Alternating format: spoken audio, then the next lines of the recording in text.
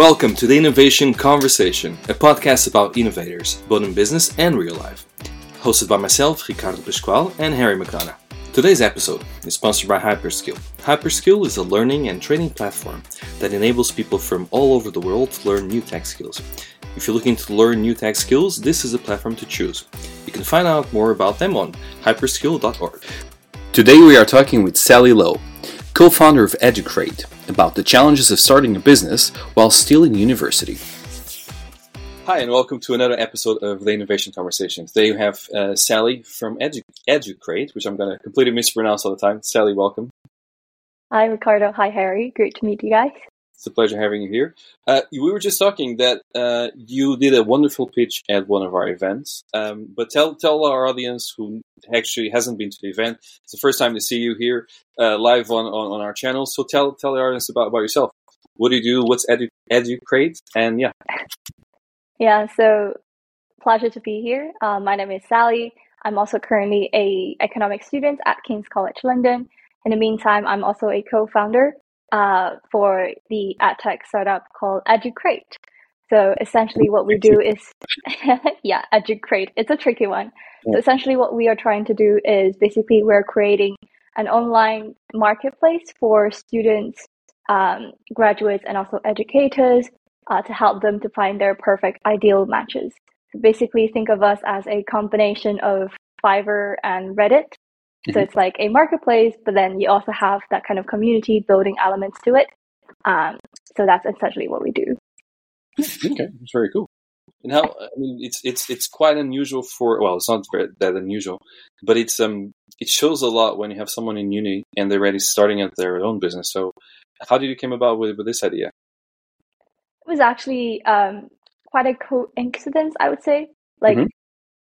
It just happened.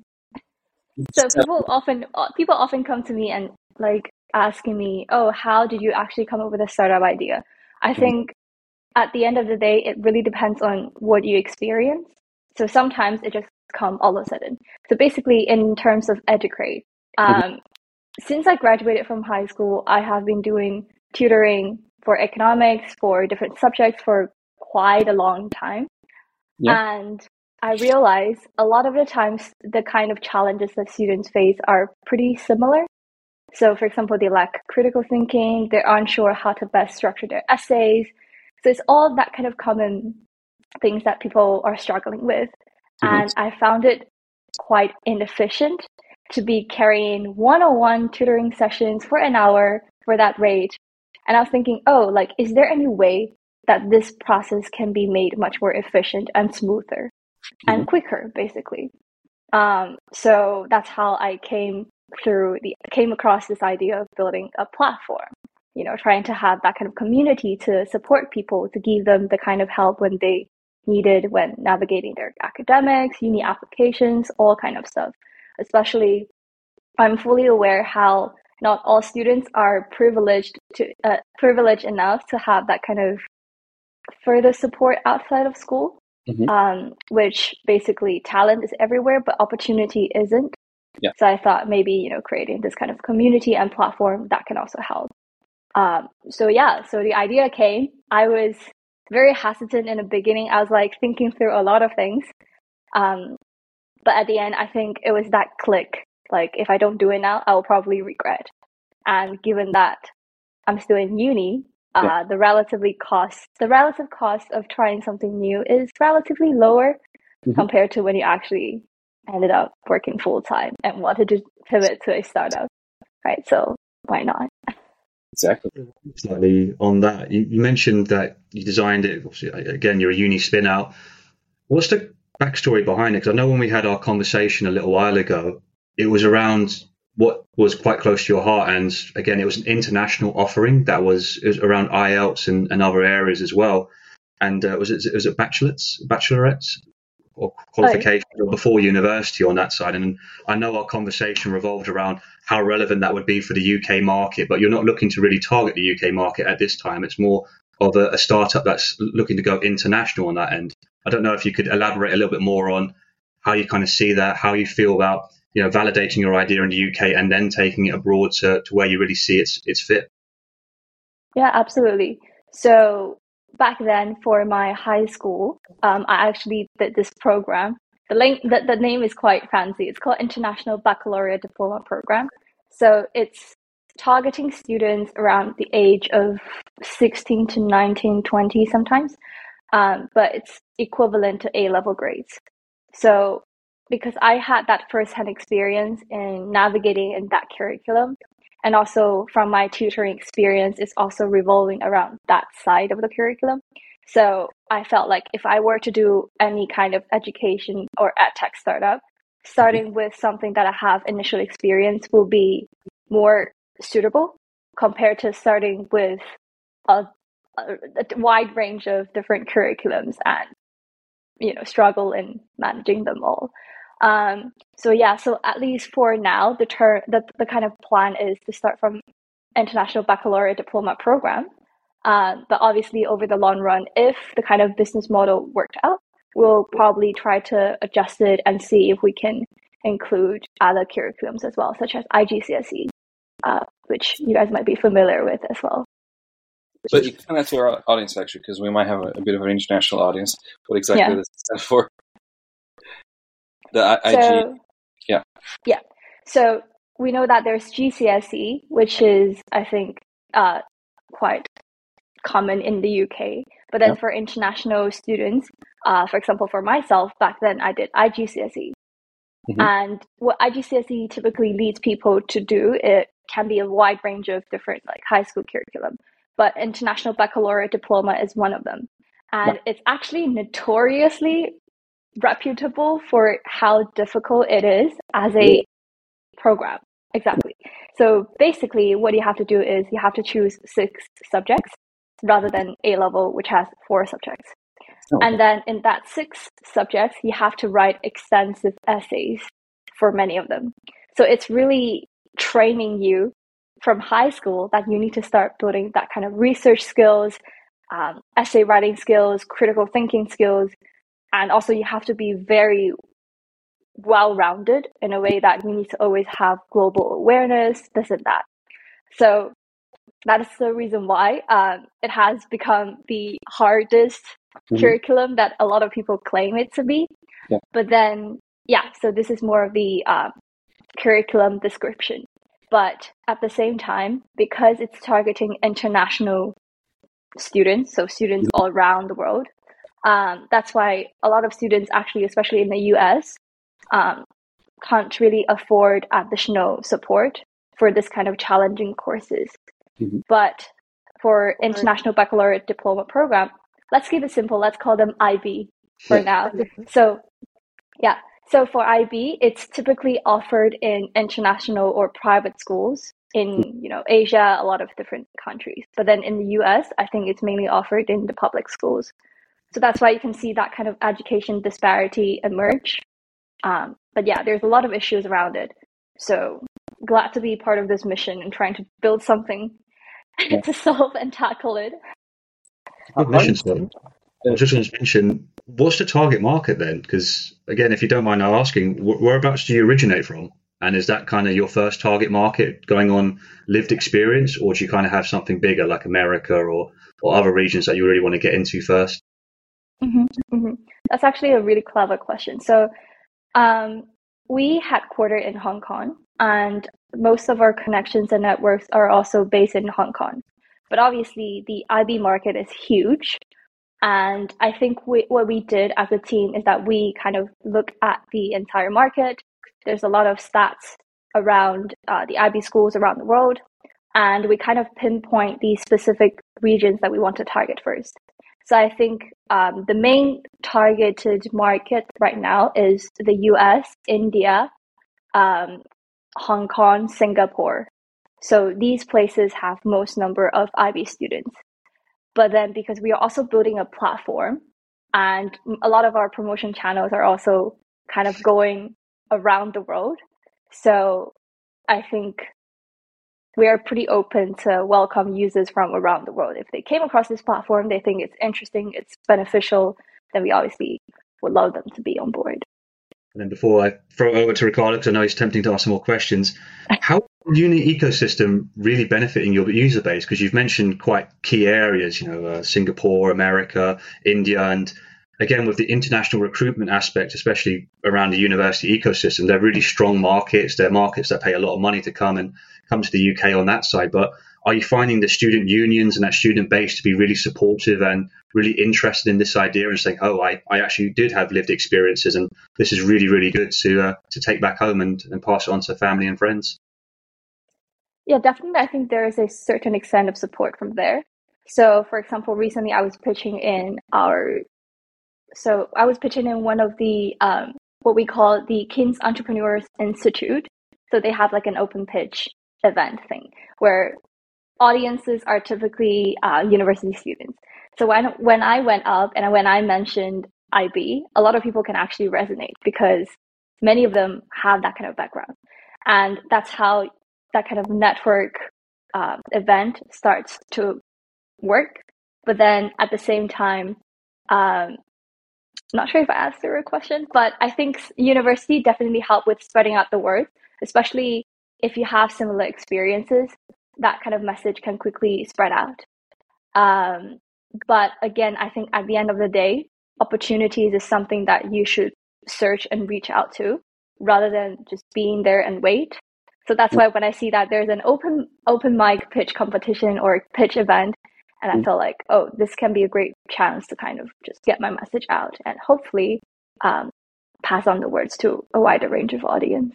And it was, when you went to our event, I was pleased with how well you delivered the pitch. And it's actually quite impressive considering it was the first time you've done it, right? So it was really, really impressive. Which kind of brings me to this question. How hard are you finding this whole process of starting a company? Because a lot of the people we talk to say one of two things. Either it's very, very easy or it's super complicated. I need to navigate this, minefield full of complicated legal things. So how are you finding it? How should I put it? I think, if you picture it this way, as a founder, typically when you start, you're very hyped.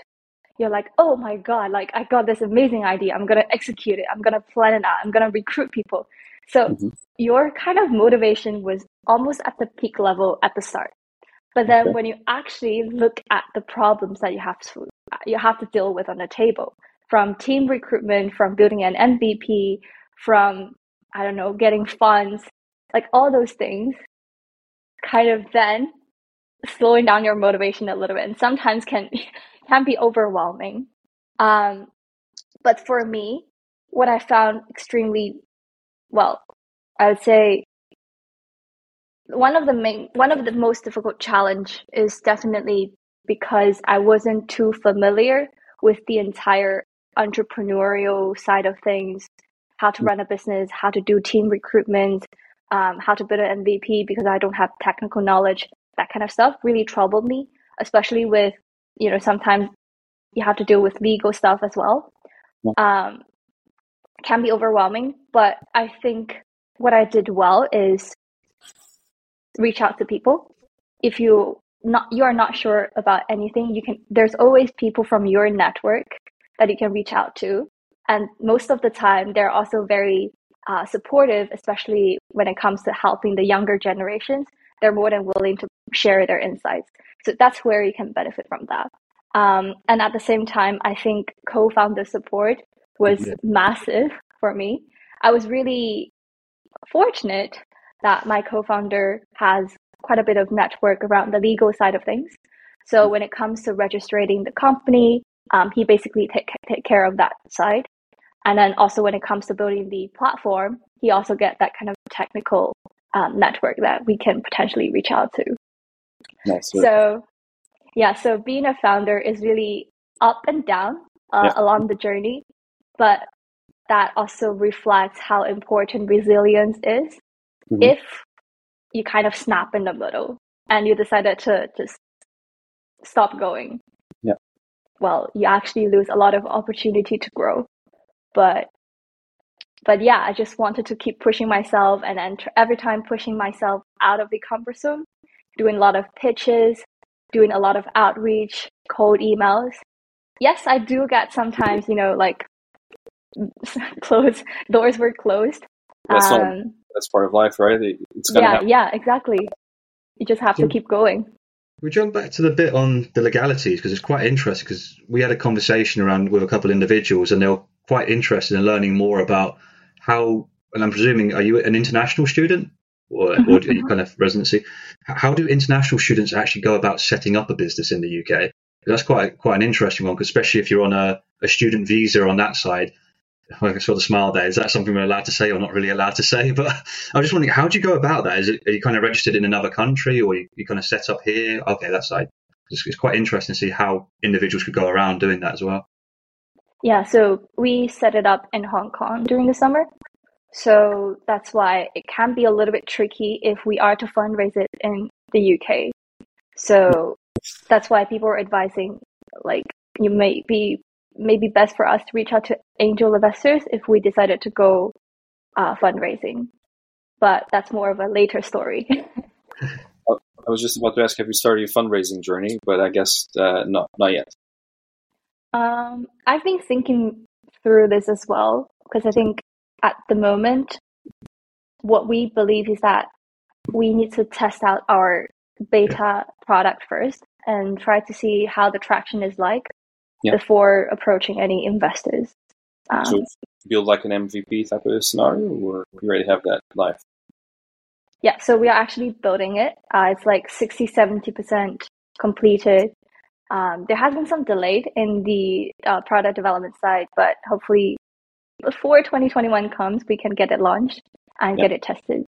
Yeah, it always takes a while. I mean, it's perfectly normal. And even when you do have something finished, you then realize, oh, we made so many mistakes, we then need to change everything else. So that's perfectly normal.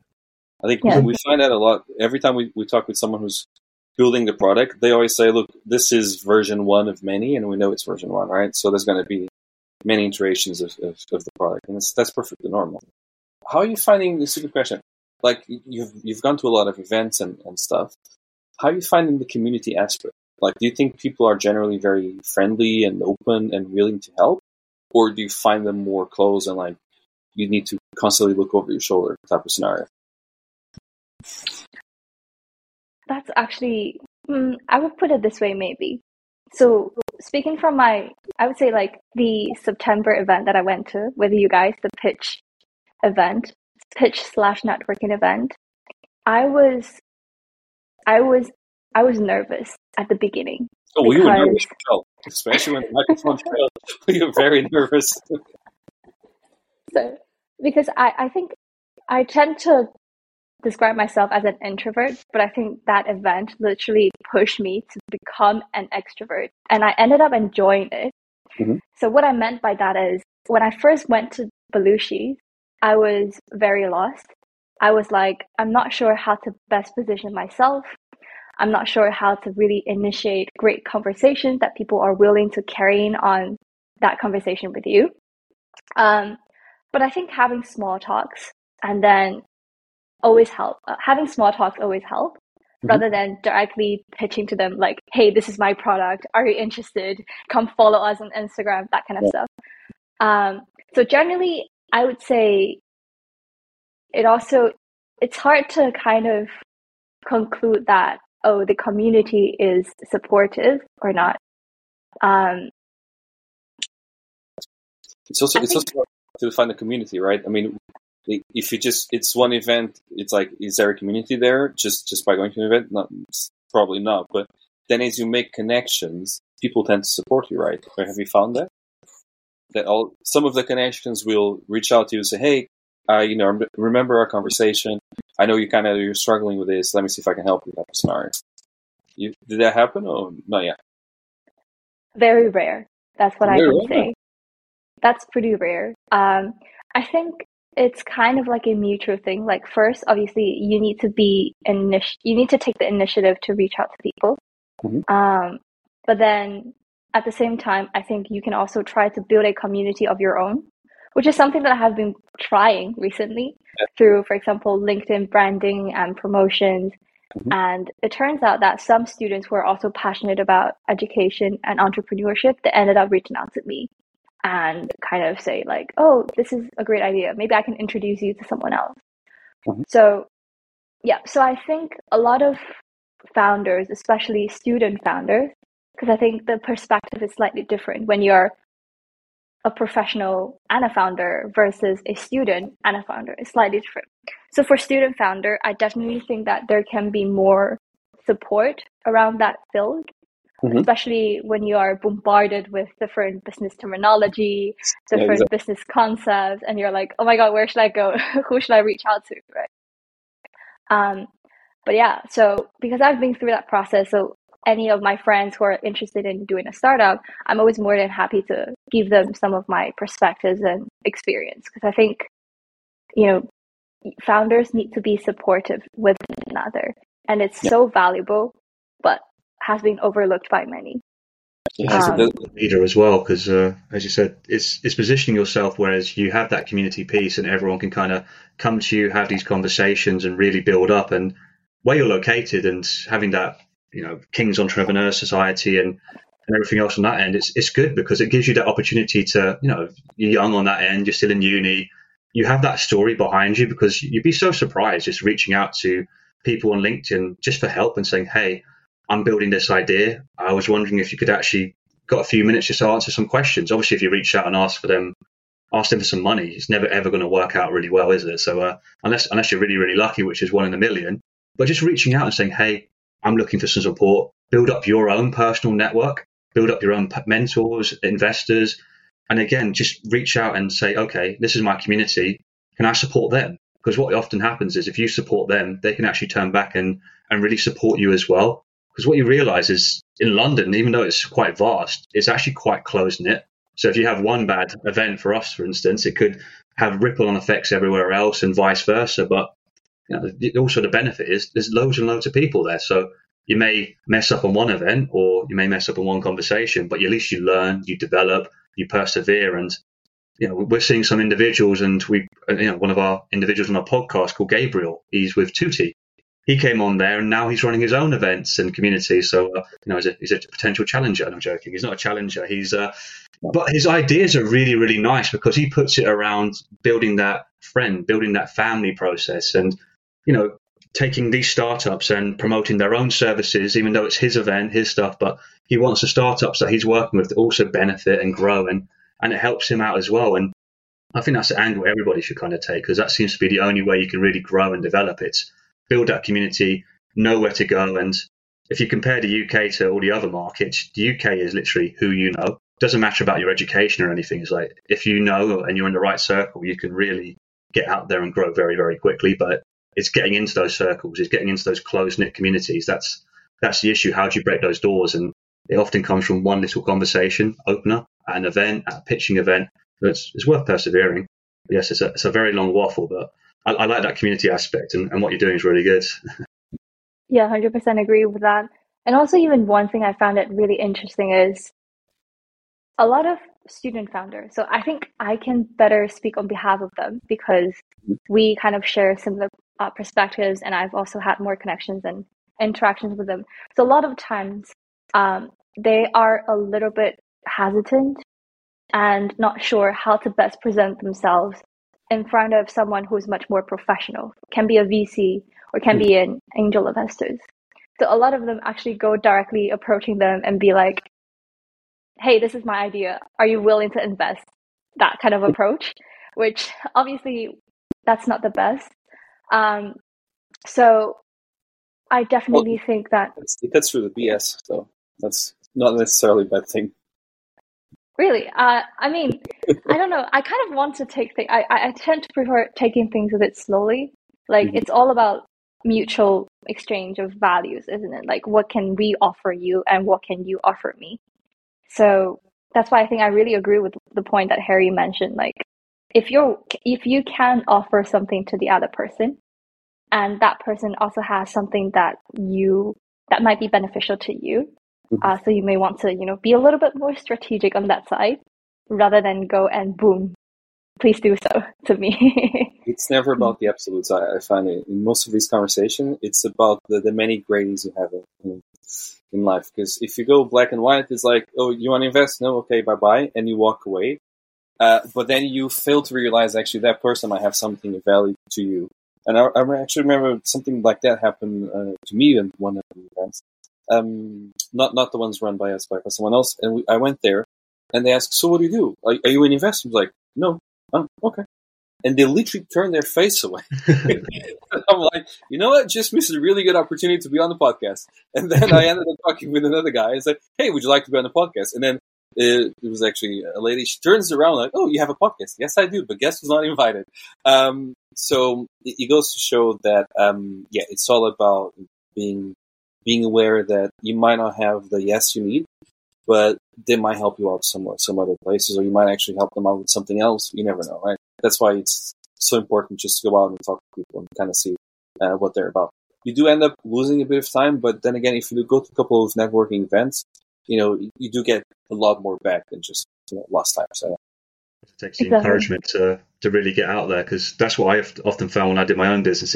It's getting that self-motivation to go to these events.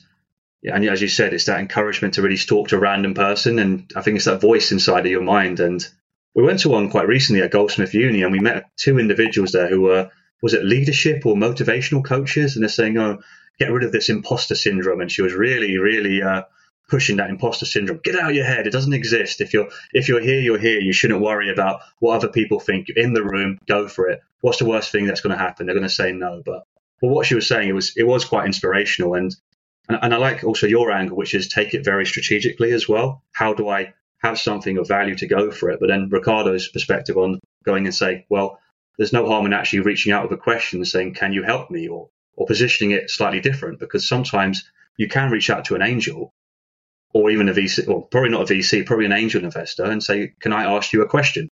And I've got this idea. I'm at uni. I'm really looking to try and start, grow and develop it. And I'm very, very new. Can I actually ask you some question? I'm not interested in the money." And sometimes they'll turn around and actually be a mentor for you.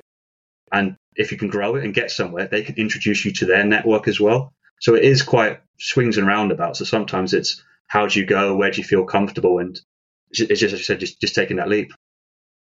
That's true. But then I think definitely, this is actually something I heard from a recent panel that we did at King's Entrepreneur Society, where one of the panelists was saying, if you are to present your idea to someone else, you may want to present who you are as a founder first. So let the other side know who you are as a founder, who you are as a person. Mm-hmm. And then if they feel like, oh, you actually do have that kind of capability of being a founder, your personality, your perseverance, and so on, and then looking at your ideas, I think that kind of can be more likely to be transformed into like a stronger bond and stronger support connections. But that's kind of like my take on it. Yeah, but I think you're 100% right on this one. It's a bit of a matchmaking exercise, isn't it? Because if you're looking for an investor, it's not just the monetary element of it. It's also, are they along for the ride? Are they actually going to add more value to it? Because money, in the end of the only goes so far. But if you have someone who has the right connections or who has been there before, who understands the pitfalls you're about to, to go on to, it really does add a lot of value. And that's why it's so important to actually understand even, is it a good match personality-wise, right? You guys match, like the way we communicate is completely different than the way someone else communicates, and that's okay. But then there might be some misalignment there, right? And that's super key. It's just like understanding, okay, do we speak the same language or not? Are we on the same brain length or brainwave, something like that, or not? So yeah, that's super key. But what tips would you give to someone? What tips would you give to yourself? I don't know. Whenever you start this project, if you look back and say, hey, when I was starting this, I wish I knew this. What would that be? Don't be afraid of other people saying no to you. Was that your biggest fear? Was getting a lot of rejection, or? I'm a kind of, so to be transparent, I am the kind of person who really care about how other people think of me initially. But that obviously having changed throughout this entrepreneurial journey. But initially, I was really scared to reach out to people, to cold email people. I can be so nervous that my heart pounded so quickly in my first outreach call with one of the school teacher I reached out to. And I was really scared to hear that no from her. But I think, I clearly remember that was a yes at the end. So that kind of gave me like a huge encouragement to be like, just keep going. And then obviously there can be sometimes rejections. And at the first time, it was like, I felt really discouraged. I felt really devastated. I was like, oh, what if, like a lot of what if I reach out again and other people keep saying no? So you don't really want to be trapped into that loop of negativity.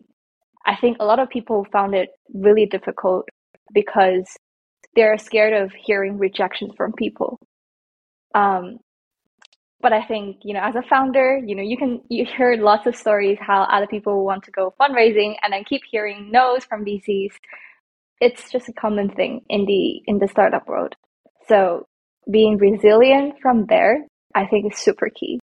If you snapped just because someone said no to you, then I don't think you're a qualified founder.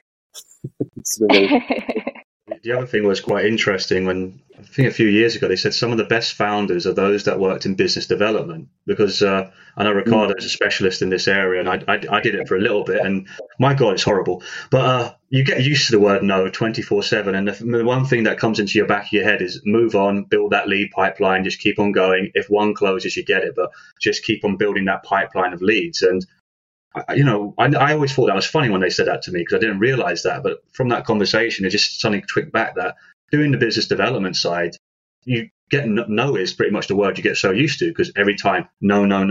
But probably 5% of the time, you get a yes or a maybe. And that's where you kind of, all right, I've got one yes and maybe. Now, how do I get another 10 or 15 of these? And it's kind of that motivates you, and you keep on going. And then eventually one closes. But Ricardo's a director on a couple other big companies on that side, and he can kind of give a better indication of. There's a sales training.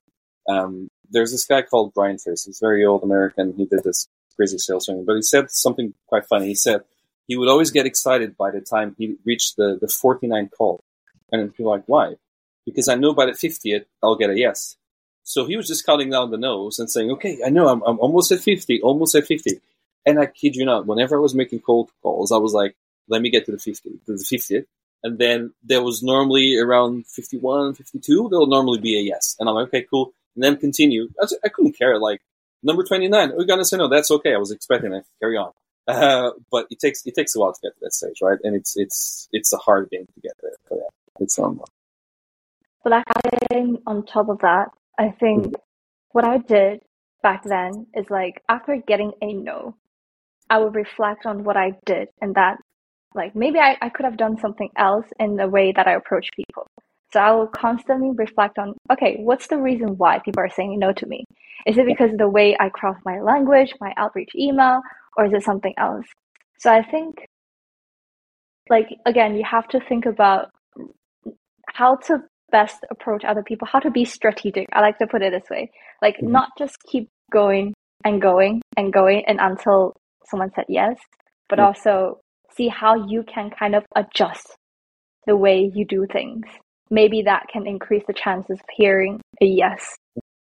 So practice makes perfect, right? So the more you try, the more feedback you get, the better you're going to get at something, right? And that's especially when you're starting out in any new thing. I mean, look at our podcast. The first episode was an absolute disaster, to be honest. Like, even our camera angle was completely wrong, and we didn't know what we were doing, and it was too long. So it does happen, but it just gets better over time. I hope it gets better over time. I think it's getting better, but yeah, it's part of the game. Even for us, we're slightly older, especially Harry's reaching 80. I didn't want to say anything. But it is. Practice does make perfect. Sally, if people want to reach out to you, how can they do so? Yeah, so they can always DM me on LinkedIn or find me through Instagram. What's your handle? So I think if you just search Sally Low, SALLYLO on LinkedIn. You should be able to see my profile. And I'm always very open to any coffee chats or DM or even online calls. Either you are looking to join the team, which we are actually currently hiring. We're looking for marketing talent, outreach talent, and also people who has any AI IT background. We greatly appreciate those things. And yeah, or if you are just someone who is a little bit lost in the entrepreneurial world, especially if you're a student and you're like, oh, I have this idea, but I don't know how to execute it.